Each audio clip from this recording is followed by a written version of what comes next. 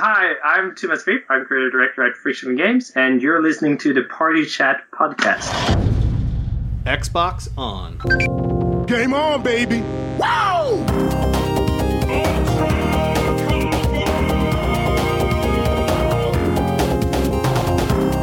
Don't make a girl a promise you can't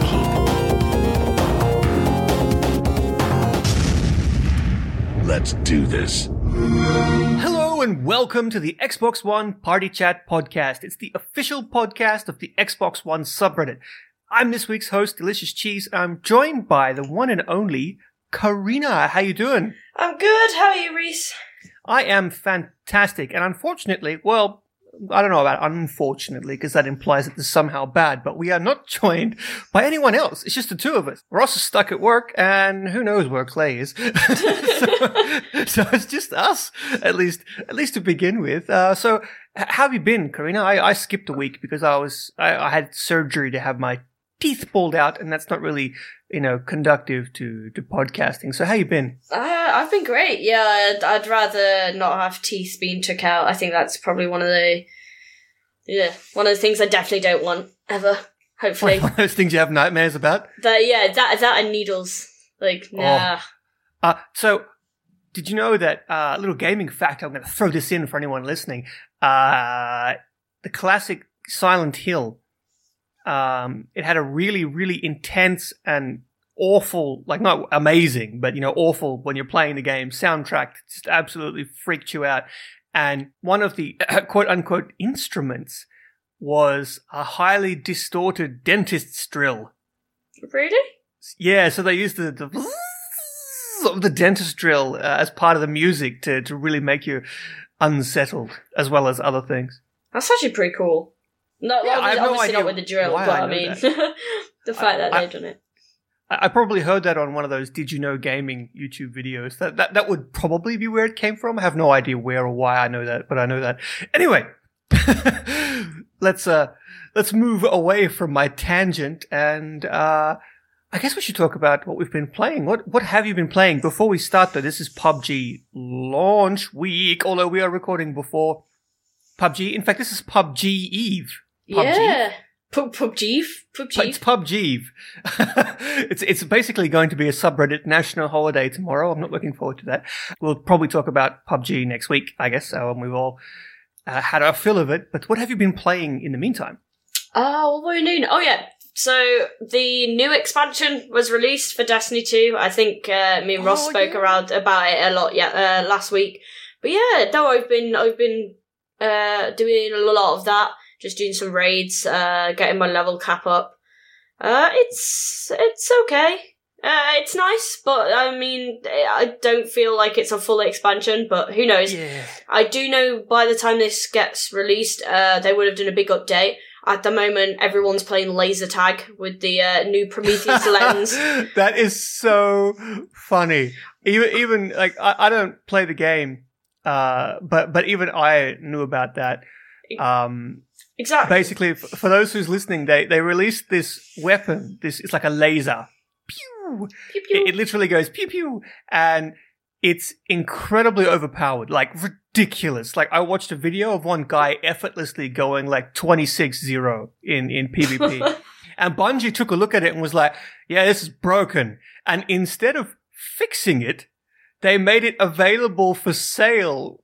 I love that they did that. The merchant. I love it. And they were just like, if it's broken, why fix it? Just give it everyone. Yeah, burn the whole thing down. Like,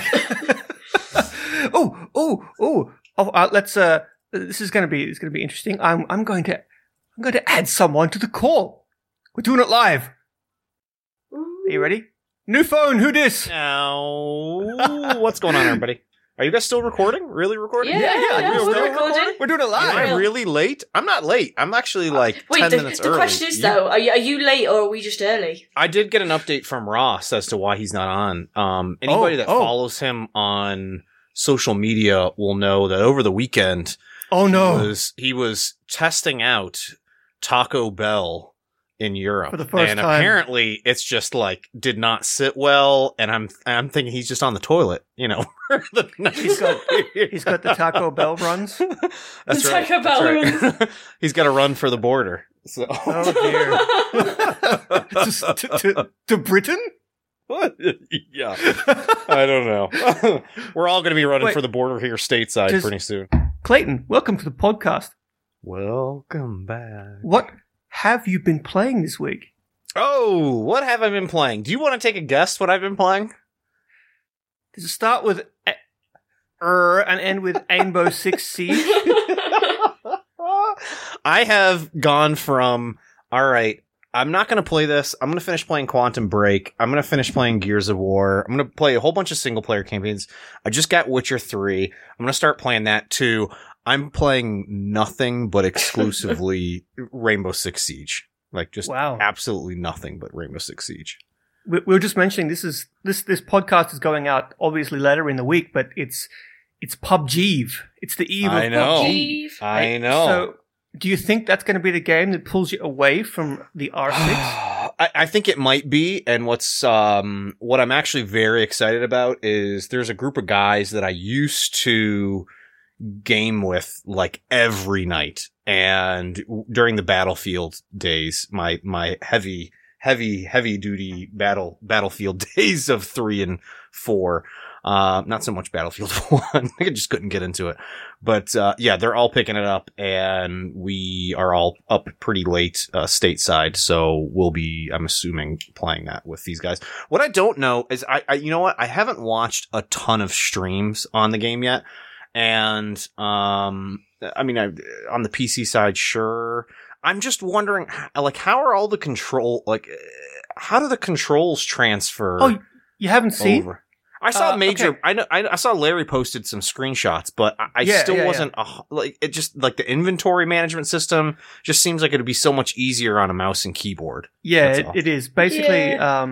Someone I know that Larry made a post and someone else made another post as well, basically just going over the controls, and it's different to other. Like, they didn't just try and ram the standard FPS control scheme into the game. They actually thought about it for a bit. Like, for example, the game's third person. So when you hold the left trigger, you tighten up your aim and you sort of aim a little bit down the scope. Kind of like, when you hold the left trigger in Gears of War, right? Right. But if you tap the trigger, then you stand still and you actually like aim down the sights in first person, or you lift the rifle scope to your eye and you look down the rifle scope in first person, and then your controls completely change when you're in like this aiming mode. And then you can do things like control your breath. You can change the zoom and you can change the fire rate and stuff like that. So they've thought about this because it's based on Arma, and Arma is a hardcore military simulation. It's not an arcade game shooter. So it's quite complicated, but I think inventory management is always going to be a bit clunky. The only thing that's good is that everyone is on the same level of clunk, but as soon as we start cross-playing with PC, ooh. Are they really going to do that though? I think crossplay with PC? It just seems like you'd get slaughtered. Absolutely slaughtered. Just you know what's funny is I was thinking about it today I was like, is this the Elite Dangerous of console first-person shooters? Where it's going to be like a huge learning curve initially, but once you get into it, it's going to be really good for you once you've mastered everything.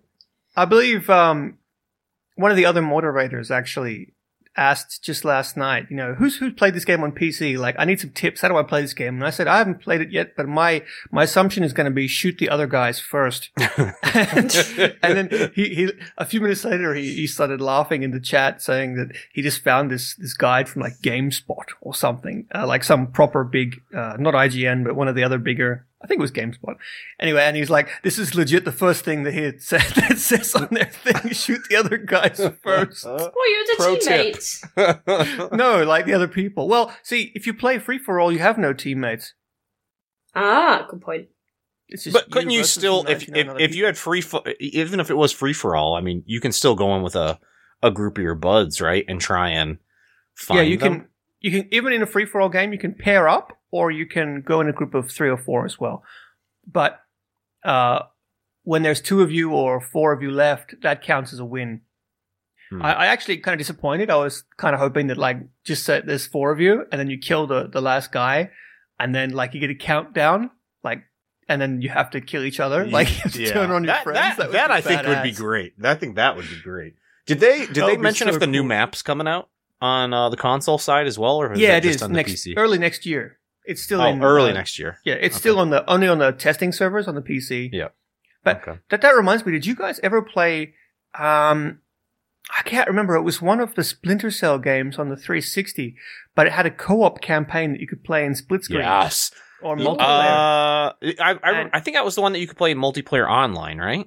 Yeah, I think so. And it's spoilers for an old game, but I can't even remember which one it was. But it had such a good twist at the end because you play through the whole game together. And, it's really co-op focused and you do all these co-op moves and you become good buddies and the guys, it has its own story too. It's not just like rammed in. The guys, become friends and stuff and they go through the whole story. And then after you actually beat the game and you defeat the last boss or whatever it was, there's one last chapter and you get a phone call. One of you gets a phone call from his boss telling you to kill the other guy. And that's the end of the game. The 2 of you suddenly have this death match. And, you've gone together through the whole game as friends. And then all of a sudden it's like, where are you? Come out. It's like, no, why don't you come over here? And like, it was so cool. You have to kill each other. It doesn't matter which one wins. That's just, you get one of 2 endings. Those were some of the best games, man. It's cool. Those multiplayer. It's a cool idea. Those was like the spy versus mercenary setup that they had in those games were so intense. And I can remember being so stressed out playing those multiplayer games. And if you were the spy, you could like completely disappear into the darkness of a room. It's like just going like to a ninja corner dudes from this roof and stuff like that. Exactly. Batman. Yeah. Knock people out. Yeah. Wasn't it like you can only knock them out? You couldn't kill them so that they could, I don't know, they could like wake back up or I can't remember. If you only knocked them out, yeah. And the people who were playing the people who were the spies, they were in third person, like normal, and the guys who were the mercenaries were in first person, like a normal first person shooter. So they had a smaller view. And I can remember like running along with my friend and then like just suddenly like turning around and he wasn't there anymore. And I was like, oh God. Memories. But anyway. So are you guys pretty excited though? You guys are all getting, you're both getting it, right? I mean, I want to, maybe. Well, I mean, money. Yeah. That's the issue right now. It's before Christmas. Yeah, I'm the same. I might get it at the end of the month. Hopefully. We'll try. We have to do the multi-streaming of it, obviously, before everyone gets bored. That's true. And move on from it. Yeah, exactly. Xbox gamers. Ooh, do you know what I just ordered as well that I probably don't necessarily need because I have a Kinect still, but it's just so clunky to use?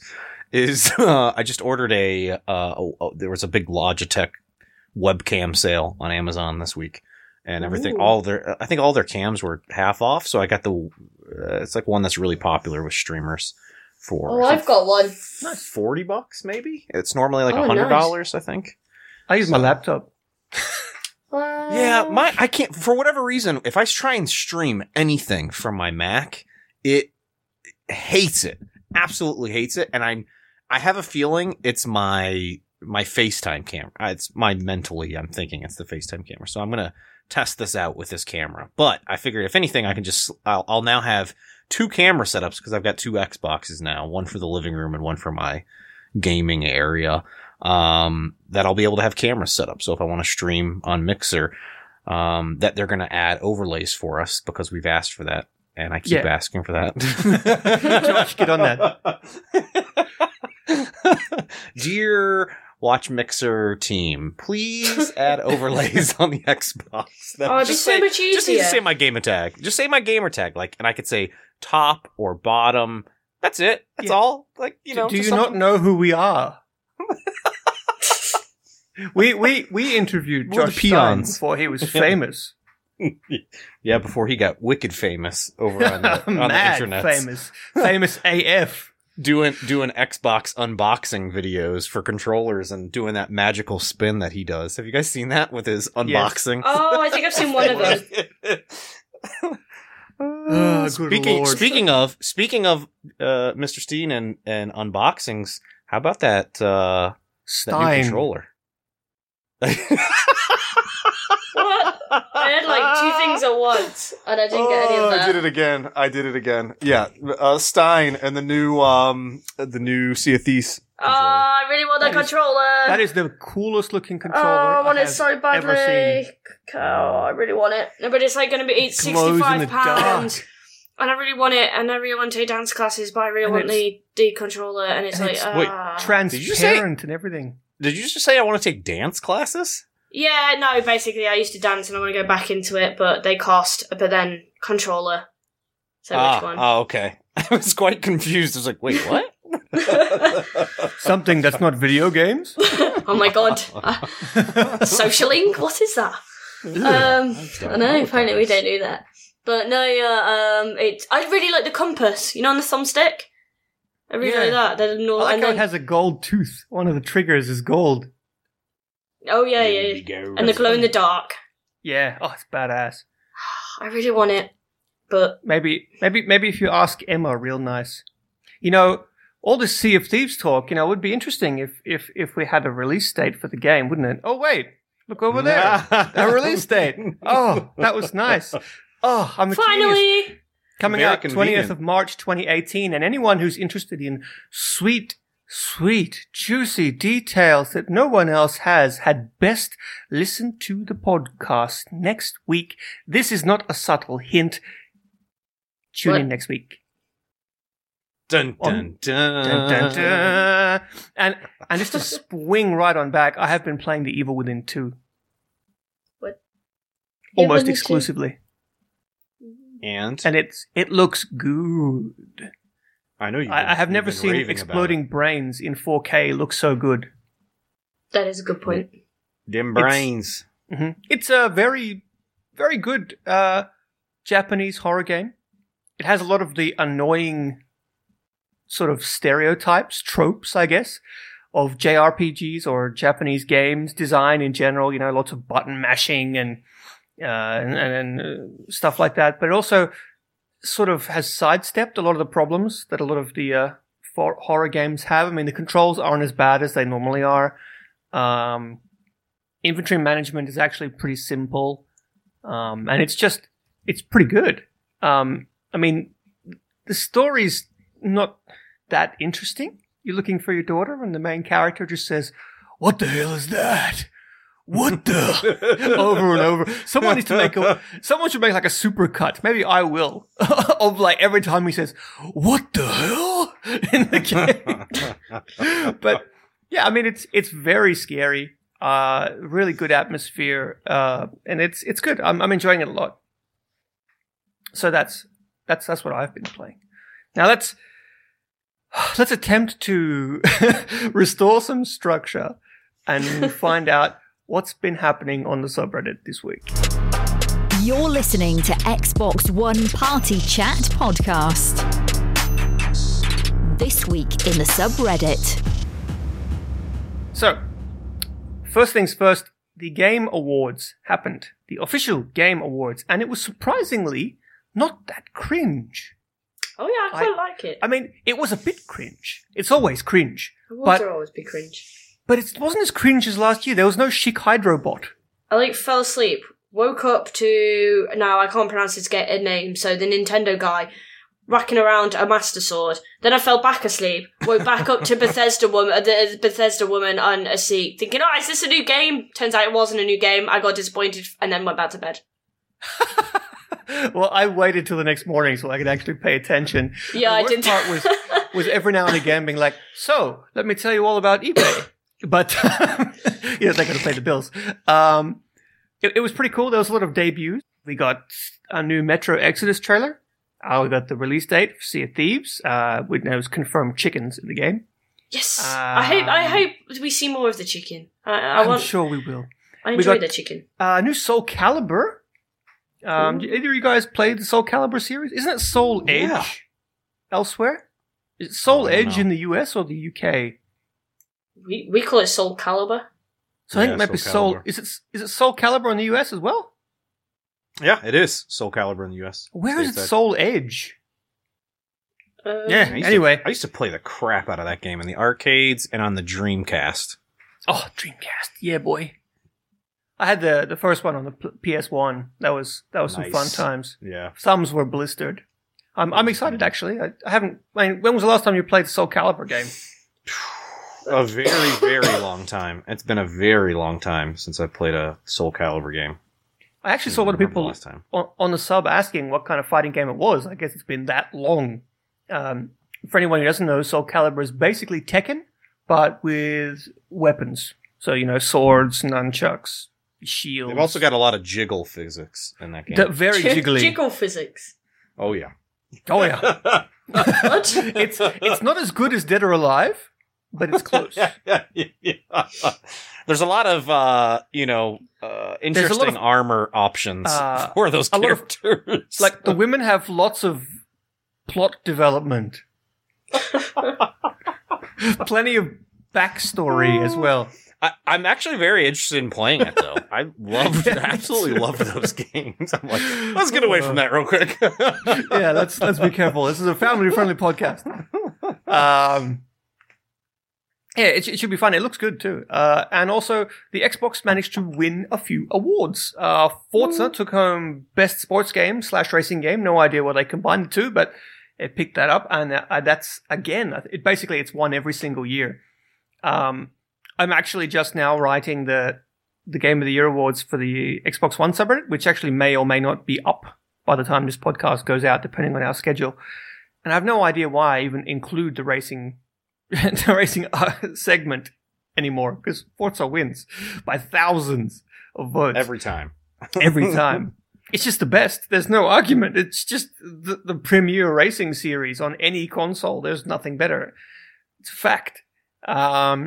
But then, of course, Cuphead was nominated for a grand total of 5 different game awards, and it managed to win 2. It won Best Art Direction and Best Indie Debut, or Best Debut Indie Game, which I think is a bit of a weird award. But anyway, it won those 2. And the president or prime minister, is he a president or prime minister in Canada? Does Canada have a president or a prime minister? No, it's prime minister, I think.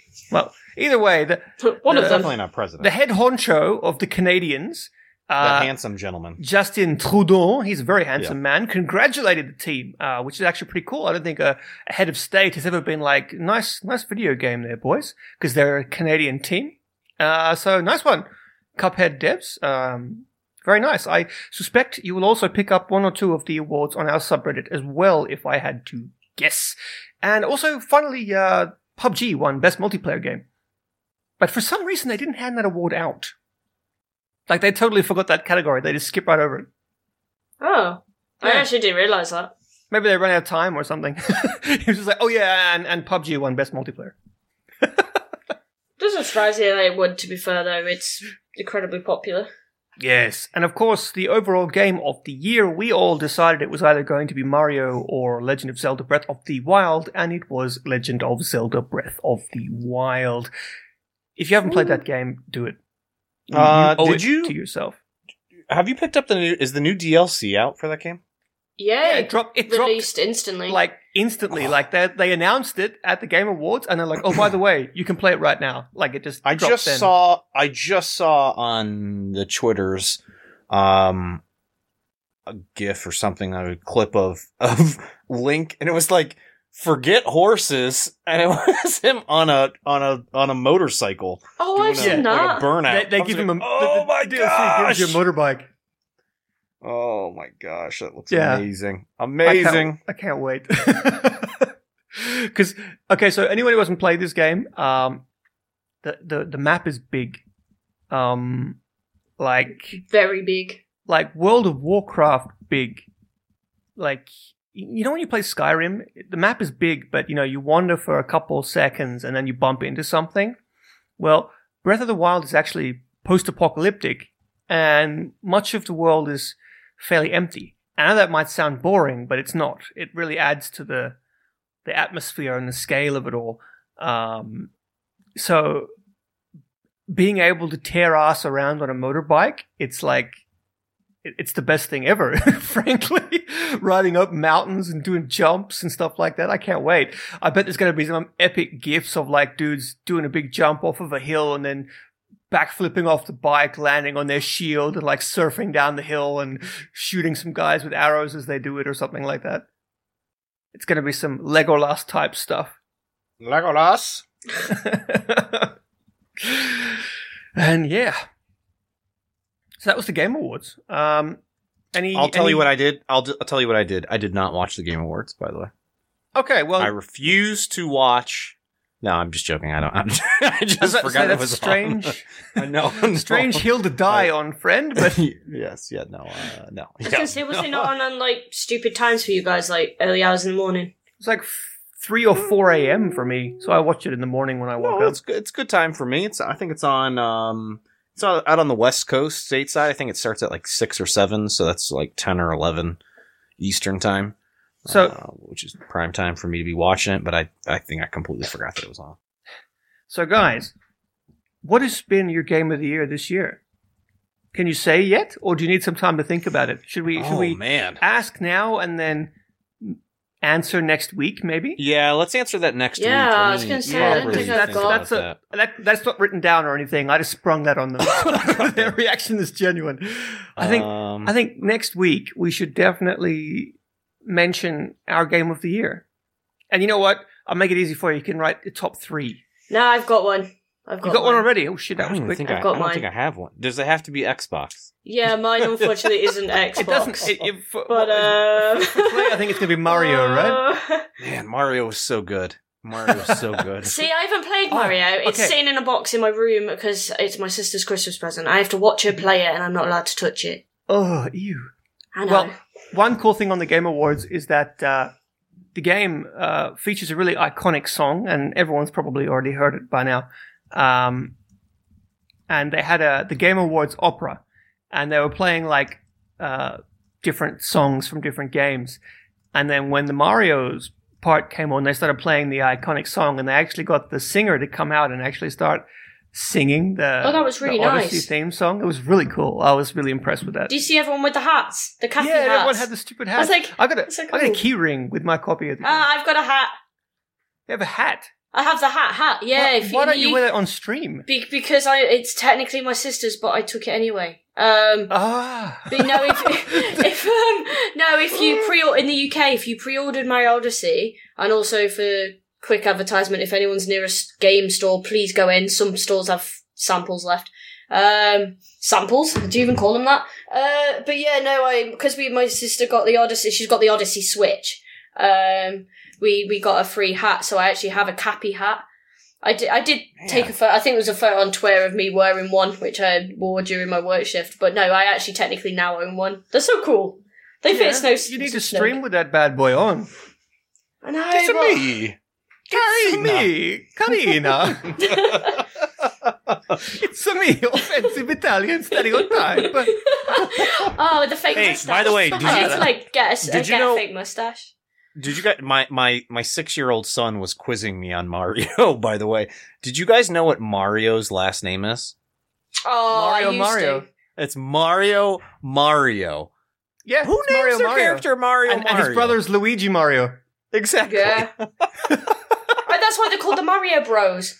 Yeah, because they are actually Mario. Yeah, it makes sense now, but I was like, what? Did you really name the guy Mario?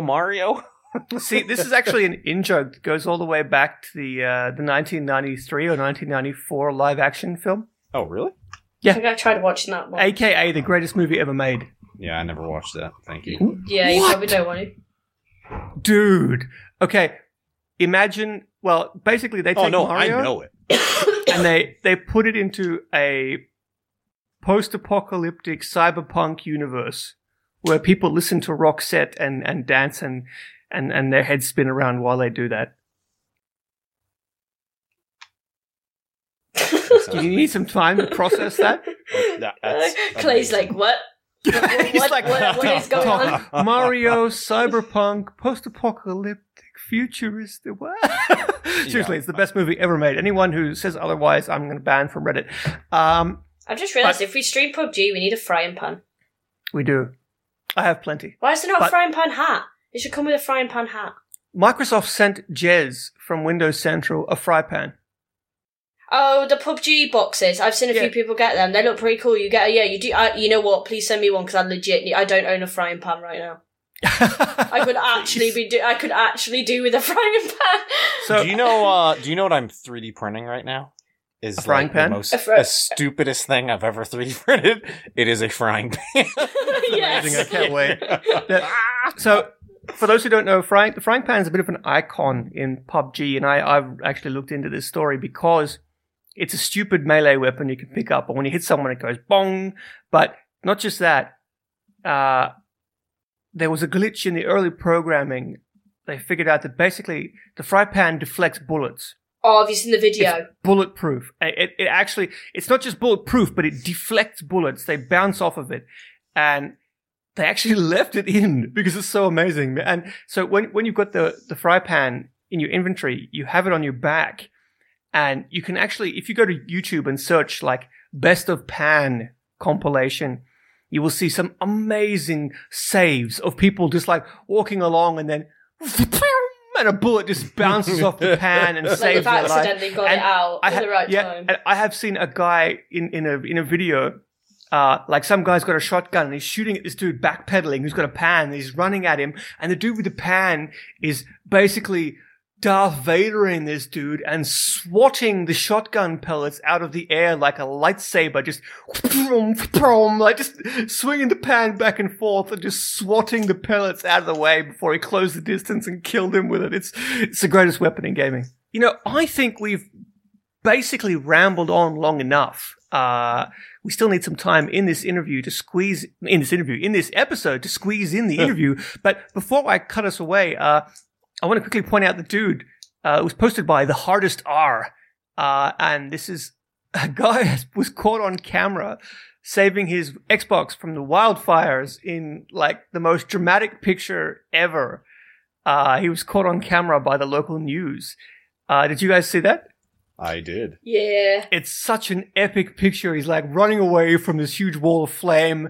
His house is on fire. There's firefighters everywhere. And he's got like, not a balaclava, but like a cloth tied around a bandana. Thank you. Bandana tied around his mouth. And he's like, he's just running away, like full on action shot. And he's got this Xbox cradled in his arm. Sticker on the Xbox and everything, just bolting from the fire. Like you'd expect him to be carrying his child. Priorities. See, they're the correct priorities. And it's just such an epic shot. And yeah, someone posted that on the subreddit. And actually, Major Nelson caught the thread and reached out to the guy. So I presume they sent him some cool stuff. I think that's just really funny. It's such a great picture. Everyone should look that up. But guys, thank you so much for joining me on this really weird and unusual episode, but it's getting close to Christmas, so, all bets are off, and Ross is stuck at work, so what's he going to do about it?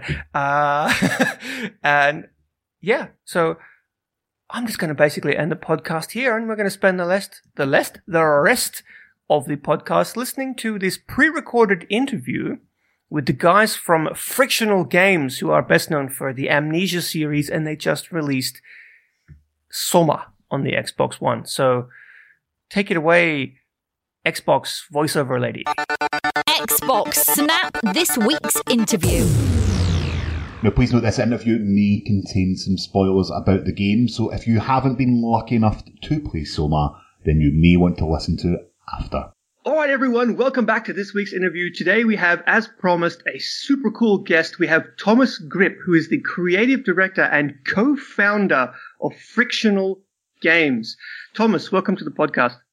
Thanks for having me. It's fantastic to have you on here. I am fangirling like mad. You can't see me, but I am. I'm literally shaking because you guys have been I'm a huge fan of Frictional games, and I'm so glad that you finally made the switch to Xbox. And you guys just released SOMA on the Xbox One. Yes, that's true. That's highlight. Yeah, but we'll get to that. But first, why don't we start off by telling us a little bit about who you are and what exactly it is that you do at Frictional Games. Wow, that's a hard question. No, but yes, I'm, as you said, creator director and co-founder of Rhys and Games. What that means is I do a lot of stuff. So we're still a small studio, so it's really hard counting how many we are, but somewhere like 15 to 20, depending on who we count as being in the studio. So you get to wear a lot of hats and so forth. So I mainly do designing, a lot of running the company, like project management and so on, and also quite a bit of programming, depending on, what the hell we're doing currently. So I think that's my main things. And I've been part of the company since the start, obviously, since I was part of founding it. So worked on all our games. Not sure there's much to add without getting it very in-depth. Now, can you tell us a little... Oh, by the way, Ross is here as well. I'm not on the rest of the episode. I've just hi, Ross. I've just popped up for this interview. That. But can you tell us a little bit about the history of Frictional? What made you personally want to start up a gaming company? Oh, yeah. So I've been interested in making my own games for a long, long time, since the late 90s something. And so I'm making my own games, and sort of fell into making horror games. I made it at the turn of the century. Is that the correct phrase? So I released it sometimes in 2001 or something, and it was a sort of a homage to Lovecraft. And then after that, I started a new horror game because this felt like an interesting genre to work in. And then I came to meet with Jens, who I then later co-founded Frictional with, and we were like, he had made games on his own. He was more of a sound guy. So he's helped out other people making sounds for their games. And so we started the company at some point in 2006, and officially was formed and registered at the state and so forth in 2007. But 2006 we started the company based on a tech demo that we had made, which we just released for free, but it got something like 1 million downloads, which in 2005 or something like that was quite a bit. Because we were like, shit, we should try and make money out of this. But like, until that point, it's sort of weird, like looking back at how the indie scene, or it wasn't really called the indie scene back then, but how you thought about things. And when I released my first horror game, there was some guy mailed me who said, well, you should really try and sell this. And I'm like, are you crazy? Like, I can't sell my stuff. So that now it feels like, everyone should sell their indie games. There's a whole, because of Steam and whatnot, there's a whole different, view on how you can make a living and so on. But I really didn't think I was going to be able to make my own game company when I started out making my own games. But then it sort of just happened. We started a company, and I sort of continued doing what I've been doing since I was like 17, just sitting at my desk coding games. But now I get money from it somehow. It's all very bizarre, to be honest. It doesn't really feel like it doesn't feel like I've ever held a proper job. I was a dishwasher for 3 months, but that's sort of it. Other than that, I've just been playing around for now 10 years. So it's very weird. So you have dishwasher on your like LinkedIn profile and nothing else? Yeah, so that's it. If I send out my CV, that's the only proper job, like everyone mentioned. No, it's weird. No, for the longest time, I know, like, who's now my mother-in-law, is like, oh, shouldn't you, like, we have some other jobs for you, and so you could deliver newspapers and stuff like that. So it's like but now it's like we're doing a good earning and so on this. But for the longest time, it didn't feel like, even when we started the company, like this was going to be something I could make for a living, and I could just hang on to it for as long as I could. But now it's like turned into a big business with many people employed and so on. And again, like it's hard to, like, when I think about it, the more I think about it, the more weird it just feels to be able to work like that. And especially because an interesting point is that up until very recently, this summer to be exact, we didn't have an office at Frictional. I'm still not working at the office because the office is in another town. It's like a hour train ride away from here, but everyone's been working from home and so forth. So I've never like left home. That is like I've obviously lived in different places and so forth, but you're still sitting at home working, which makes that feel of not doing a proper job even more so. And it was sort of weird when we released Amnesia, the whole team had not met. We met like a half a year afterwards or something like that. No, yeah, we only conversed over Skype and whatnot. So yeah, the reaction is pretty common. Like, how do you do that? And I'm like, you don't have to sit around people and talk about other things and so on. You get very focused on just doing work. Obviously, like socially, it can be a bit demanding, but you sort of get into it after a bit. I've been doing it now for 10 years, so it doesn't feel like, it feels weird to me going to an office. Just being around other people who are talking and like not sitting in silence and being able to play music and whatnot, as I like. That's really weird. Like wearing pants, like, is that a thing you do out in the real world? Like, it sounds. Yeah. It's so Nordic. I can feel it. Like, yes, people. I hate them. You're living the Nordic dream, my friend. Yeah, exactly. Like, I remember. I'm not sure if Finland or Sweden is worse, but I think it's about the same. I remember seeing a picture from on Reddit or somewhere on the Finnish bus line, people were evenly spaced by 1 meter or so. Yes. And, it's the same with Sweden. It's like, you're really careful about where you're going to sit. And it's very fun. But I'm guessing Britain is not that far away from that. Just to interject here, you were saying we're in the same situation that, Rhys and I have been doing this podcast a while, and we've never actually met, so it's a bit similar. But unlike yous, we don't make games, we just make podcasts. But usually when our listeners listen to this podcast, they wish they had a bit of amnesia. So it's probably quite similar. Yeah. All that for that one joke. There you go. Yeah, all that tiny joke. But that was actually one of the most interesting answers we've ever had to that question, I have to say, because that's a really unique story about how you started and how you guys work completely remote. That's actually really cool. So that was really interesting. But let's swing back on topic here, because we went off on quite a tangent there. You just released your latest game, SOMA. It's not new. It's been out for 2 years now? Yeah, on the PC and PS4. Now. But it's finally made its way to the Xbox, and everyone is excited. So for those who are unfamiliar with SOMA, can you just briefly describe the game for us in your own words?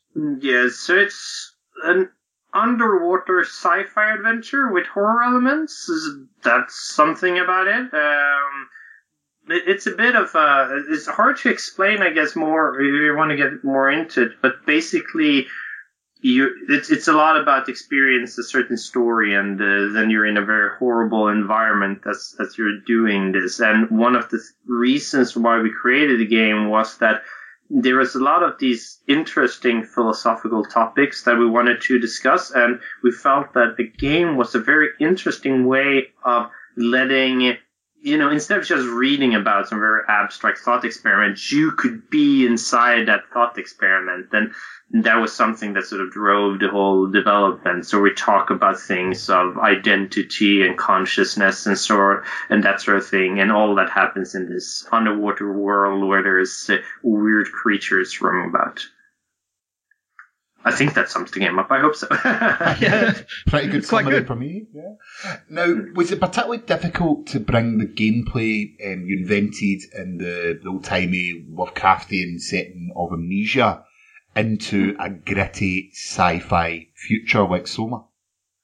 Yeah, so we're sort of, I'm guessing a bit like, we're sort of was constrained by our pedigree or legacy to a certain degree, where I think that we have like so two things on it. So one is that we know how to make a specific line of games, and I don't want to stray too far from that. Like we're already like as you say, we're now doing a sci-fi environment which has all sort of new things just working in that environment, even if we had exactly the same gameplay, and so we don't want to change that sort of basic formula too much. And then on top of that, we also have like a pretty big fan base who's like expecting horror from us. So we sort of tried and make sure we can have that, but still have the sort of philosophical things in it. And I think the horror is in SOMA. So like in Amnesia, the horror is like center stage. You play the game to have these sort of horrific encounters. That's the sort of reason for playing it, whereas in SOMA the horror is more of building a tone that helps you get into these sort of philosophical things and like experiencing the sci-fi narrative to it all. So that's the sort of thing that we were trying, the differences between the two. And then that has been a lot of like I know. So for instance, now we're releasing on Xbox with a safe mode that we haven't had before, where you can make the monsters non-lethal. So they're still going to be spooky and so on, but they're not going to kill you, because there's been a lot of people who didn't like that aspect of it. Some people loved that aspect of the game, while others were like, "Oh, I just wanna, experience the story and so forth." So we now 2 years after we added a mode so that people could pick what sort of experience they wanted. But just as a side note, also you say what difficulties, and these are very gameplay wise difficulties in terms of Monster Zone. But one difficulty was the setting, and I didn't actually, going into it, I felt like, wow, one of the annoyances with Amnesia was that you constantly have to look for references, like how does this sort of Gothic castle look, and what sort of shares are you going to look? So I was really into shares for, antique shares for a bit there. And so now like sci-fi, wow, we can do whatever we please. It's going to get so much easier. And it was so much harder because you don't have references. So you have to go like in an indirect fashion in figuring out all of these references. And one of the typical examples I usually bring up is that one artist made all of the walls with bolts, and the other artist didn't make any walls. So like they just weld together metal pieces. So that's how he considered the sci-fi environment. And the other guy was, well, they're gonna bolt it together. So we just had to make a decision, and this was like half an hour a year into the game or something like that. We were like, shit, we're not consistent in this style. And whereas, it's just a small thing like the damn bolts, but it was a huge issue in just fixing this, because it's like tons of assets that had these differences. And when Amnesia, you didn't have those problems, because we could basically go and visit these sort of environments, and like the artists can look at them and so on, and we can have very easy to find reference photos. But if you have like a futuristic underwater research facility, you're not going to find. There is one, but it definitely doesn't look anything like the one that we have in game. So finding references was really, really hard. So that actually was a really big challenge, much, much bigger than I anticipated going into it all. That's crazy. I'm going to be checking games texturing for bolts now. It's into my mind like, wait a minute. I'll be writing a review in the future, and like game does not feature accurate representation of bolts, 6 out of 10. But you actually answered one of our follow-up questions, which was about safe mode, because it's such a different kind of thing. So I'm going to skip right over that and say that, speaking of, Lovecraft, because you mentioned him and Ross mentioned him, your stories are, very clearly influenced by his work. But are there any particular like sci-fi novels, movies, or games that inspired your sort of sci-fi angle with SOMA? Wow, there's tons. So I'm going to try and be brief here, because I could talk about sci-fi influence a lot. So in terms of so there's mostly, I think, in terms of the philosophical themes and so on, there's books, and both non-fiction and fiction. One of my Philip K. Dick, obviously, is a big inspiration of one of the more known authors, but there's also authors like Peter Watts and Greg Agans. I'm not sure if you're familiar with those guys, but they write really hardcore science sci-fi. And the thing with their writing is that they're very, like some sci-fi, like say Star Wars, they're not so much into thinking about what's actually happening. They're more like using the environment to tell an exciting story, whereas they're used their environments to like probe human nature and like what does it mean if we had this technology? What would it really mean? So we're very inspired by trying to have the same approach for SOMA, where we like really thought about like if this was for real, what would be the effects of it. And then there's also, as I mentioned earlier, about philosophical and thought experiments, and there's a ton of literature on that's been extremely inspirational.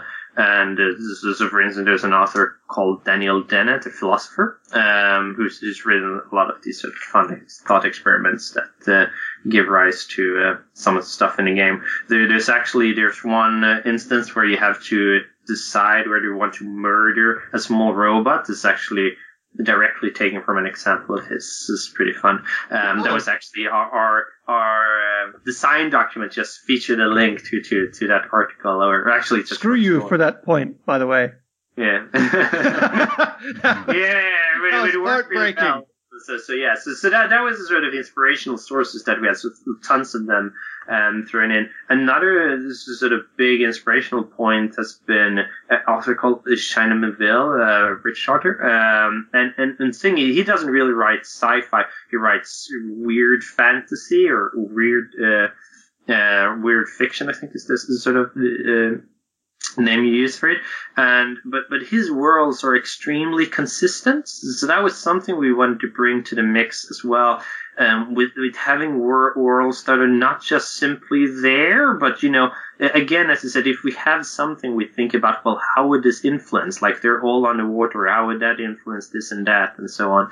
Like this was an example from one of Miéville's stories, Pigger Street Station, which is his breakthrough novel. He has a character that's dating a girl who has a beetle for a face, like just a big cockroach instead of a face. And then he just, he takes that at face value and how their relationship would be given this. And so stuff like that is really, I'm finding that really inspiring. Like, you can take something that's so out there and so bizarre, but then you do it in a way that, you really get into the world, and like you can really, it feels realistic in some sense that, he just considers all of the consequences and just falls with it. And that's something that's been very inspirational as well. Then in terms of movie inspiration, there's tons, like The Abyss, just for setting and so on. There's also these sort of small inspirational note that might be worth noting, where you can use the source to just make sure something works. So, for instance, we started out with SOMA with all of the characters having flippers, because they're underwater, so they're going to be swimming around. But the problem is we don't want the players swimming around, because that's so... It's sort of annoying to control. Like, no one likes underwater levels in games. And it also means that if this player then is walking, if the other characters are swimming about, that's going to feel weird. And then there's going to be hard to reach places and so on. So, like, can't people just be walking around? And then in Sphere, there's this moment where they walk to their base or to a sub or something like that. And like, wow, this doesn't look like totally bad. We can actually have walking. So that was like, we could just use a movie just to get a sense of, if they get away with it. If I've seen this movie, and we're all seeing this movie, and we all can agree that no one was thinking, why are they walking at the bottom of the ocean? That's not going to work. If they could get away with it, we're going to be able to get away with it as well. So that was another sort of inspirational source to use. Nice. So can you tell us a little bit about your monster design? Like, who on the team dreams up this messed up stuff. Who hurt them as children? And it's a very much a collaborative approach in many ways. But we have a concept artist that's obviously had bad childhoods or whatnot. I've been hit on the head too many times. No, sorry, but yes. So you obviously have someone just saying, thinking of some designs, but a lot of the case, it's connected with what I said before, that you just take something and roll with it. So it's like, there's gonna be, we have this sort of base-wide AI thing. It's not really like an AI that in most games, but this is a bit special, I think, but it's called the WOW. It's like the warden unit who takes care of the station, and when everything goes to hell, he goes sort of rogue, but in a sort of it's an inspirational source from other philosophical papers, actually, and it's a thought experiment called the paperclip maximizer, which is that, say you have an AI that's just it just builds paper clips, and you think that it's gonna be the most harmless thing ever, but if that becomes too intelligent, the paperclip maximizer is just gonna turn every human into paper clips, because obviously it considers paper clips the optimal form of any matter. So you can have something that just sounds harmless, but then turns really harmful if it's giving enough power. And the same thing here with the warden unit is that it tries to, it sees that people are dying, so it's like, I gotta fix them. And then it just turns them into these sort of horrible creatures that are alive and in constant pain, but that's not really, the framework that you're working with. As long as there's a pulse, it's gonna be happy about what it's achieved. So that's the sort of thing that also influences a lot of these designs, where you think about, how would this go about fixing it, and so forth. So that's a lot of how that came about. And then there's also, again, just thinking about how to make spooky things, and a lot of it is just we people tend to feel unnerved when something feels, it's something that we encounter in daily life, like a face, but something is off, like an eye is in the wrong place or something like that, and then we find that a bit unnerving and so on. So you try and hit those sort of things when designing things. But yes, as I said, so you have all of that goes into the creature designs. I don't think this obviously sometimes someone just gets a really crazy idea, like a disturbing idea that turns really frightening. But I think most of the time, you work from, it sounds sort of very scientific and boring, but you work from basic principles and just, go from there to the final results. But more often than not, that's what actually brings the best results about. Yeah, like one of your trademark moments, I suppose, is not being able to look at the monsters directly. But what I really want to know is what goes into designing a scary moment, and how do you really test it when you know already what's going to happen? Yes, it's really hard. So there's two things to it, I think. So one is that so obviously it's not an exact science. It's not as exact that I want it to be. We try and do our best. So again, I think the sort of first principles that I used is not bad to have. In that so the basic ingredients of making a scary story, and then you try and achieve those. So that's your sort of basic route that you can let's use that as a framework where that it seems like we're not getting this and that, and then you can sort of try and boost those aspects of your scene.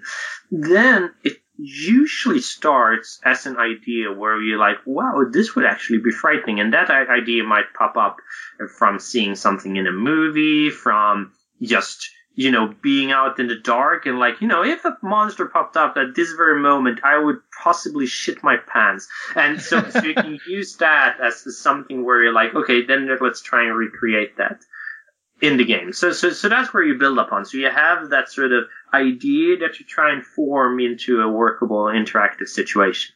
Then once you have that interactive situation, you must obviously test it. And one way is to test it on on people who haven't played the game and like see their reactions. The problem with doing this is that you lose, you can see if it works or not, but it can be very hard to get feedback, and you lose a certain personal sense and feel to it. I think it's very important that you can sense in a very like hands-on manner like what it's like in the scene. If you're entirely like unemotional towards whatever happens there, it's going to be very hard to tweak things because you might not like intuitively sense where the error lies. So what you need to do is to play your own stuff and make sure that you can get scared by it, even though you know what will happen. The way that I usually do this is by just playing a game where I'm tired, but not too tired. So my brain is starting to sort of close down. And then you can usually get into a good sort of state there where you're not so tired, so you just get anything, but your sort of basic functions of being able to tell reality from fantasy are slowly, starting to not work, and you can use that moment in order to feel the scene a bit. So that's one way of doing it, and then also having people test one other scene, and then because all know what we're trying to achieve, get a better sense from that. But I think that's the techniques that we use to try and build something scary. That's highly scientific sounding, Yeah, it sounds more scientific. Think about what would make you shit your pants, get really tired, and then try it out for yourself. Yeah. Oh, Lord. But, so another one, we're talking about, that you guys have a lot of, sort of horror trademarks. And another one that all of your games have had, your famous games have had anyway, is that you have no way of fighting back. It's like sort of the core concept of the game. It's that you are a passive observer. You can't fight these things. What I want to know is at what point did this enter into your design philosophy? Like, did you start off having weapons and then being like, this sucks, and pull them? Or did you build the entire game from the start with the concept that you couldn't fight back? Yeah, so we actually started with the sucks part. So what we did in our first game, our first official game, was that we thought of, okay, so we should have weapons, but we want to make sure that the weapons are a bit weak and hard to use, because we wanted them to be used as a last resort. Like if you in a horror movie, the protagonist, final girl or whatnot, he pulls up a plank and hits whoever the antagonist is on the head, and then they're get a bit dizzy and they can escape. But what you don't do is take the plant and beat them to death or something like that. So we wanted to have that sort of aspect of horror movies into our games, and then it felt like, well, weapons actually is a very cool thing to have. So we added, really awesome weapons into the number, like a hammer and a broom, and players. But the thing is that players are primed to think of weapons in a specific way. So we found that players, upon getting a weapon, even if it's just this small hammer and they're going up against a dynamic dog, a demonic dog, they're gonna use the hammer and try to beat that dog. And often they're gonna find these weird glitches in the game in order to do that, like sitting at a certain place in the level allows them to be out of reach but still be in reach in order to hit the dog. So we found a lot of players who were abusing the system and not really using it as we should. So we thought that, so our first reasoning was to think that, well, we could possibly just change how we do the weapons and tweak them. But it just felt like, depending on who is playing, what the right level of tweaking is highly variable. So we just tried it internally, and we had some more hardcore gamer, and he needed it really hard, whereas we had the other person who wasn't that into playing, that much of a hardcore gamer. And for him, it was too hard, and he was never going to be able to use the weapons at all. So then our decision was, what if we just remove them? How would that change? And it turns out it changed everything, from just how the player reacts in the environment and how they really experience the game as a whole. Because when you have weapons and when you have combat, a large part of the player's attention is going to be at, how am I going to hit the next monster that pops out? What weapon am I going to pick? And they're going to be very obsessed by those things. And because of that, they're not going to notice like the smaller things. But when we removed weapons, players started picking up on very, quiet sounds, like they hear some footsteps in the distance and so forth. And suddenly, like, that became a huge part of the game. And they're like, oh, I hear some steps, even if that's just a stupid sound effect player. And they're like, oh, yeah, I'm not sure I should move on from here, and so on. And that was something that we really didn't find when people had weapons, so which was a big game changer for us. But even so, and it worked well, so we did this for our follow-up game for Penumbra called Penumbra Black Plague. And then when we were going to do Amnesia, we're like, well, weapons are still fun. The thing is that when you don't have weapons, it's also a very good design framework, because you're forced to think up situations, that are interesting, because not having weapons is not intrinsically interesting. You need to build up scenarios that make it interesting for a player. Whereas if you have weapons, you can just, we have a maze and we have a monster patrolling the maze. Then we have gameplay, like, design done, let's move on. And we actually did that a lot for our first Penumbra game.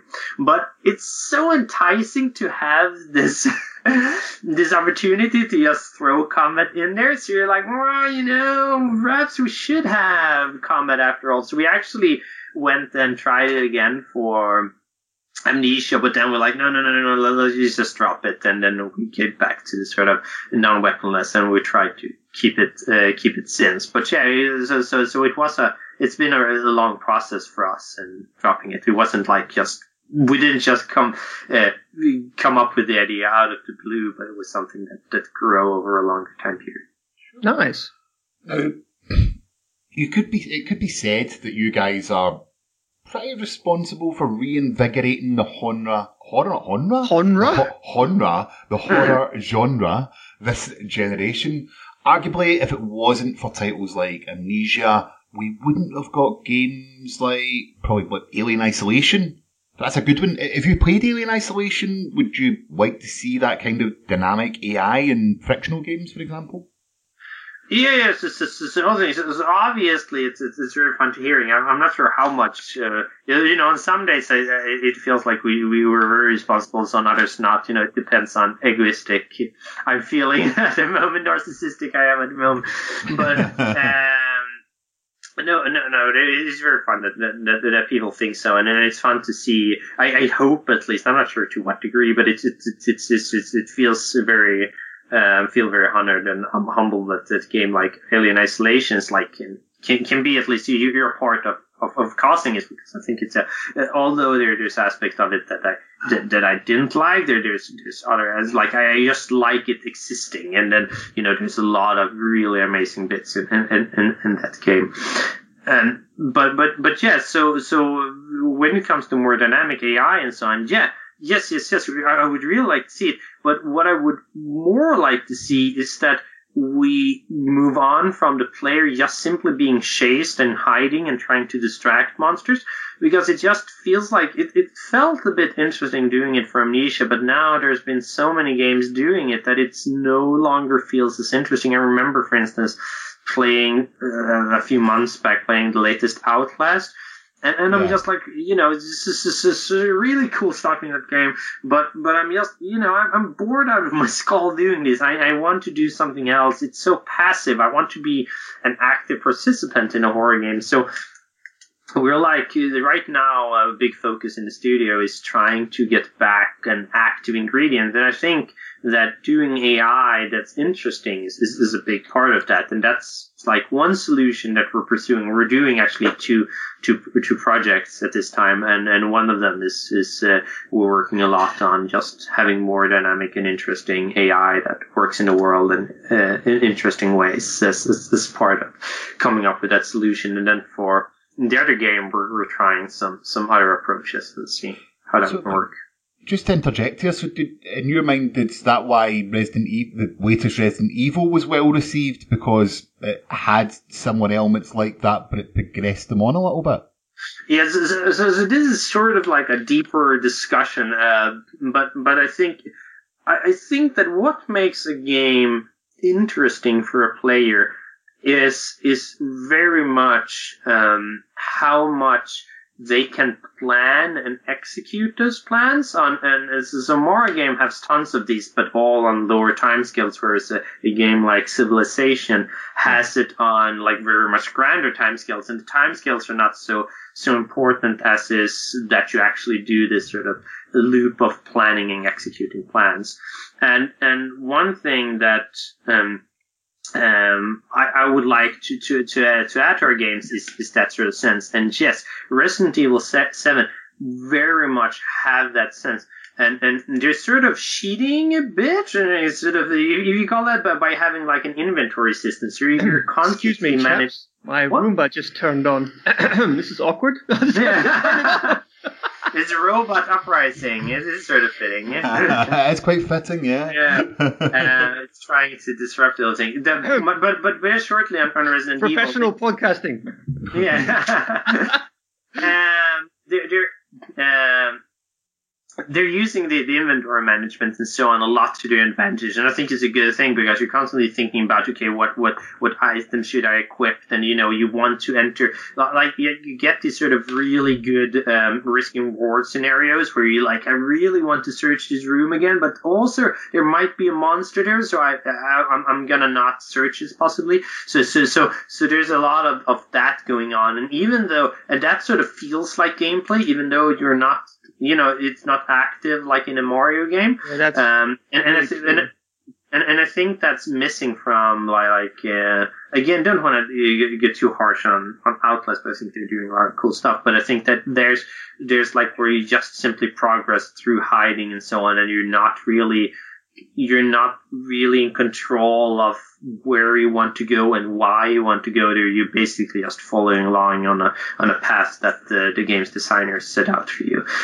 So I think that's a big thing that the Resident Evil gets away with that. And there's no one's going to call Resident Evil a walking simulator or anything like that. Yeah. And I'm very fascinated by that sort of difference because we got that reply a lot for SOMA, whereas we didn't get anyone calling Misha a walking simulator at all. Yeah.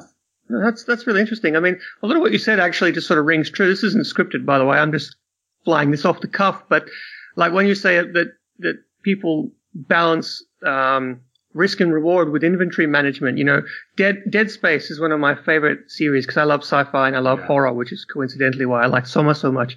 And I would always say, I even said out loud at one point, like, my greed is greater than my fear. Like, I need to look into this room to find the loots. And, also what you said about, I was thinking hard about how you said that it feels a bit like it's, just hiding from the enemies can sort of be not so good anymore, like in Outlast. And I was actually thinking more of a really great game whose developer we actually had on here for an interview at one point, which is Observer. Have you played that?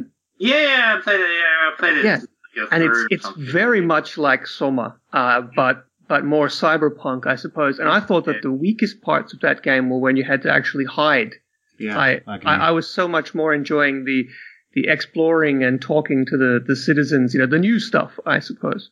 Yeah. I haven't gotten to the parts where you hide. I'm actually going to try as I get to those parts. No, I'm hopelessly bad at playing longer sessions of games. I develop first-person games for a living, but I still get nauseous from certain first-person games, and unfortunately, Observer is one of those games. So I have to play it in small chunks in order. So to no VR for you. Busy. No VR for me. I tried some horror game in VR, and I had a headache like 24 hours later or something. Wow. It's not good. I'm not a good person for that. But it's weird that you can sort of not develop games and not get into that. I'm not sure what the difference is.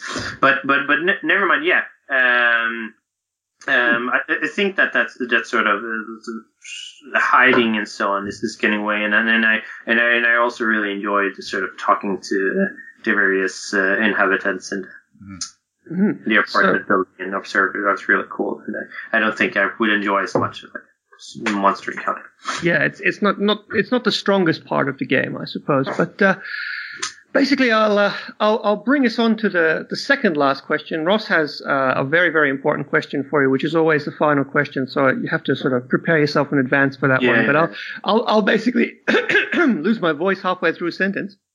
And then I just want to know what's next for Frictional, because you mentioned you're working on 2 separate titles. Is that correct? Yeah. So we're working on. Let's see how much I can say. Yes. Yeah, I know you can't say censoring myself here a bit, but we're working on one which is going to be horrific in nature, and that project is in production right now. And then we have another in pre-production where we're going to go a bit more narrative focused. And I think that's all I can say at this point. But yeah, we have 2. So it's a big new thing for the studio, but I think it's an important thing for us to know in order to grow a large part of, like, just keeping people, like when we started SOMA, the artist has nothing to do, and we only knew it was going to be underwater. So for half a year, they only modeled fish, which is not the best use of the time because that's something that's easily outsourced. We just got a lot of fish for the game. It ended up being good for the game, but still,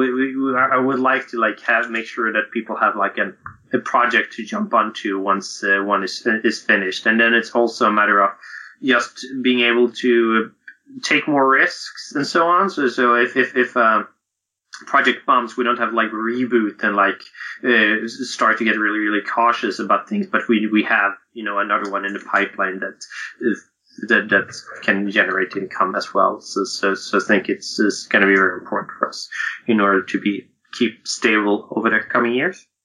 So yeah, that's what we're.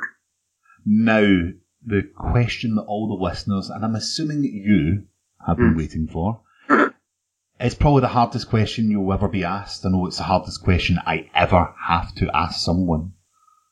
But which classic video game character could you knock out with one punch? Oh wow! I'm not. So I haven't tried punching it. I'm not so aware of that. I'm sort of thinking like my punching power here. What was classical?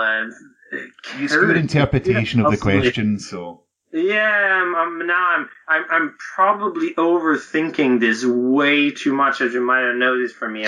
Just listen to your heart, Thomas. Yeah. I'm thinking it's possibly some skeleton character or something like that, at least. Don't you have I'm thinking, why am I thinking, are there any skeletons in Ghost and Goblins? That's the only thing that sort of pops up in my mind.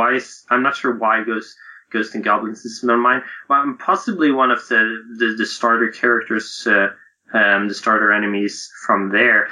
But what else is there to punch in game? I could probably sister, I was thinking, sorry, but I'm totally derailing on this question, but I was thinking that Joshi is probably pretty punchable, but then I'm thinking he's possibly have a pretty thick skull as well, because that, he doesn't like those brainy of characters, so I would probably just hurt my hand trying to knock that out, but because I thought it was soft, but then I'm thinking that actually in actual anatomy he might actually be not. I can safely say you're the first person ever to discuss the cranial anatomy of Yoshi on this podcast. I got a bit hung up on that aspect of it. Now I'm just thinking of what else. Like to be honest, like most video game characters are actually not very fragile. They can actually really get, Who do you hate? Who do you hate? Yeah, who would you like? Who I would like to find. Like, that depends on, but fuck, say, Donkey Kong, and it's something of earlier games, in the arcade version at least. Like, fuck that guy. Really lots of hateful moments in that. I'm possibly, one of my all-time most hated. I'm not sure if you ever played Lost Ninja on C64. I did. There is one moment and that where you have to jump on a boat in order to get over a river. And as a kid, I was like 7 or something. This first time in life where I really cried. Like really, really felt horrible. Like I could really punch that boat because fuck that boat. that the really, jumping was so hard because of the isometric viewpoint. Yeah, that jump. Yeah, there's more of that. That the controls for Lost Ninja now. I'm really, but yeah, I could really punch. I could punch that ninja as well because that's gonna be he could take a lot of punch in a fist fight though. So I'm not sure I could punch him, but he dies from like falling like a meter or so, and he can't like even climb down. It's the weakest. Like so what you're saying is you push him down the steps.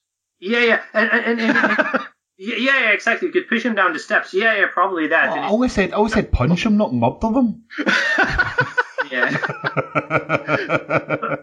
But yeah. What I think we can take from that is that you dislike quite a lot of things, the characters in video games. We've got Donkey Kong, we've got a boat, we've got a few going on here. We've got a few things going on here. Get that into the list. That's great. But Thomas, that's all the time we have for this interview. So thank you so much for joining us. You've been a fantastic guest. It's been very interesting. I learned a lot of new things. A lot of this stuff is like, these are really cool, interesting facts you shared with us. They're definitely unavailable on your Wikipedia page. So thanks for that. And we wish you the best of luck with SOMA on Xbox One. Anybody who is interested in picking that up, it is out on the Xbox One, and I believe it's $30. Is that correct? Yeah, that's very correct. $30 US. It is a fantastic single-player, story-driven experience. If you like horror games, go and pick this game up. Seriously, for the love of God, what's wrong with you? And yeah, good luck with your future work, and we hope to have you on here again sometime soon, Thomas. Yeah, thanks for your kind words, and thanks for having me on. It's been a great time. No problem. See you later. Bye-bye. Yeah. Bye-bye. So thanks so much again to Thomas for that awesome interview. I am so excited to play this game on the Xbox One again. I've already played it on PC, and I just love it to death. But that's it for this week. But guys, I'm just recording this little extra bit here for a very special announcement that next week we have a very special Christmas episode. In fact, you might even call it a piratey Christmas. That's really lame, but basically we have a Christmas special coming up next week. We're going to be away over Christmas for 2 weeks, so this is going to be the last episode of the year, but we have a very, very special episode for you guys planned. We have Rare coming on again, and we've got the executive producer and design director and community lead from Rare's Sea of Thieves project, and it's going to be the most amazing Sea of Thieves pirate Christmas themed episode ever. So make sure you tune in next week, and until then, Xbox, turn off. You're listening to Xbox One Party Chat Podcast, the official podcast of the Xbox One subreddit. It's settled. Let's do this.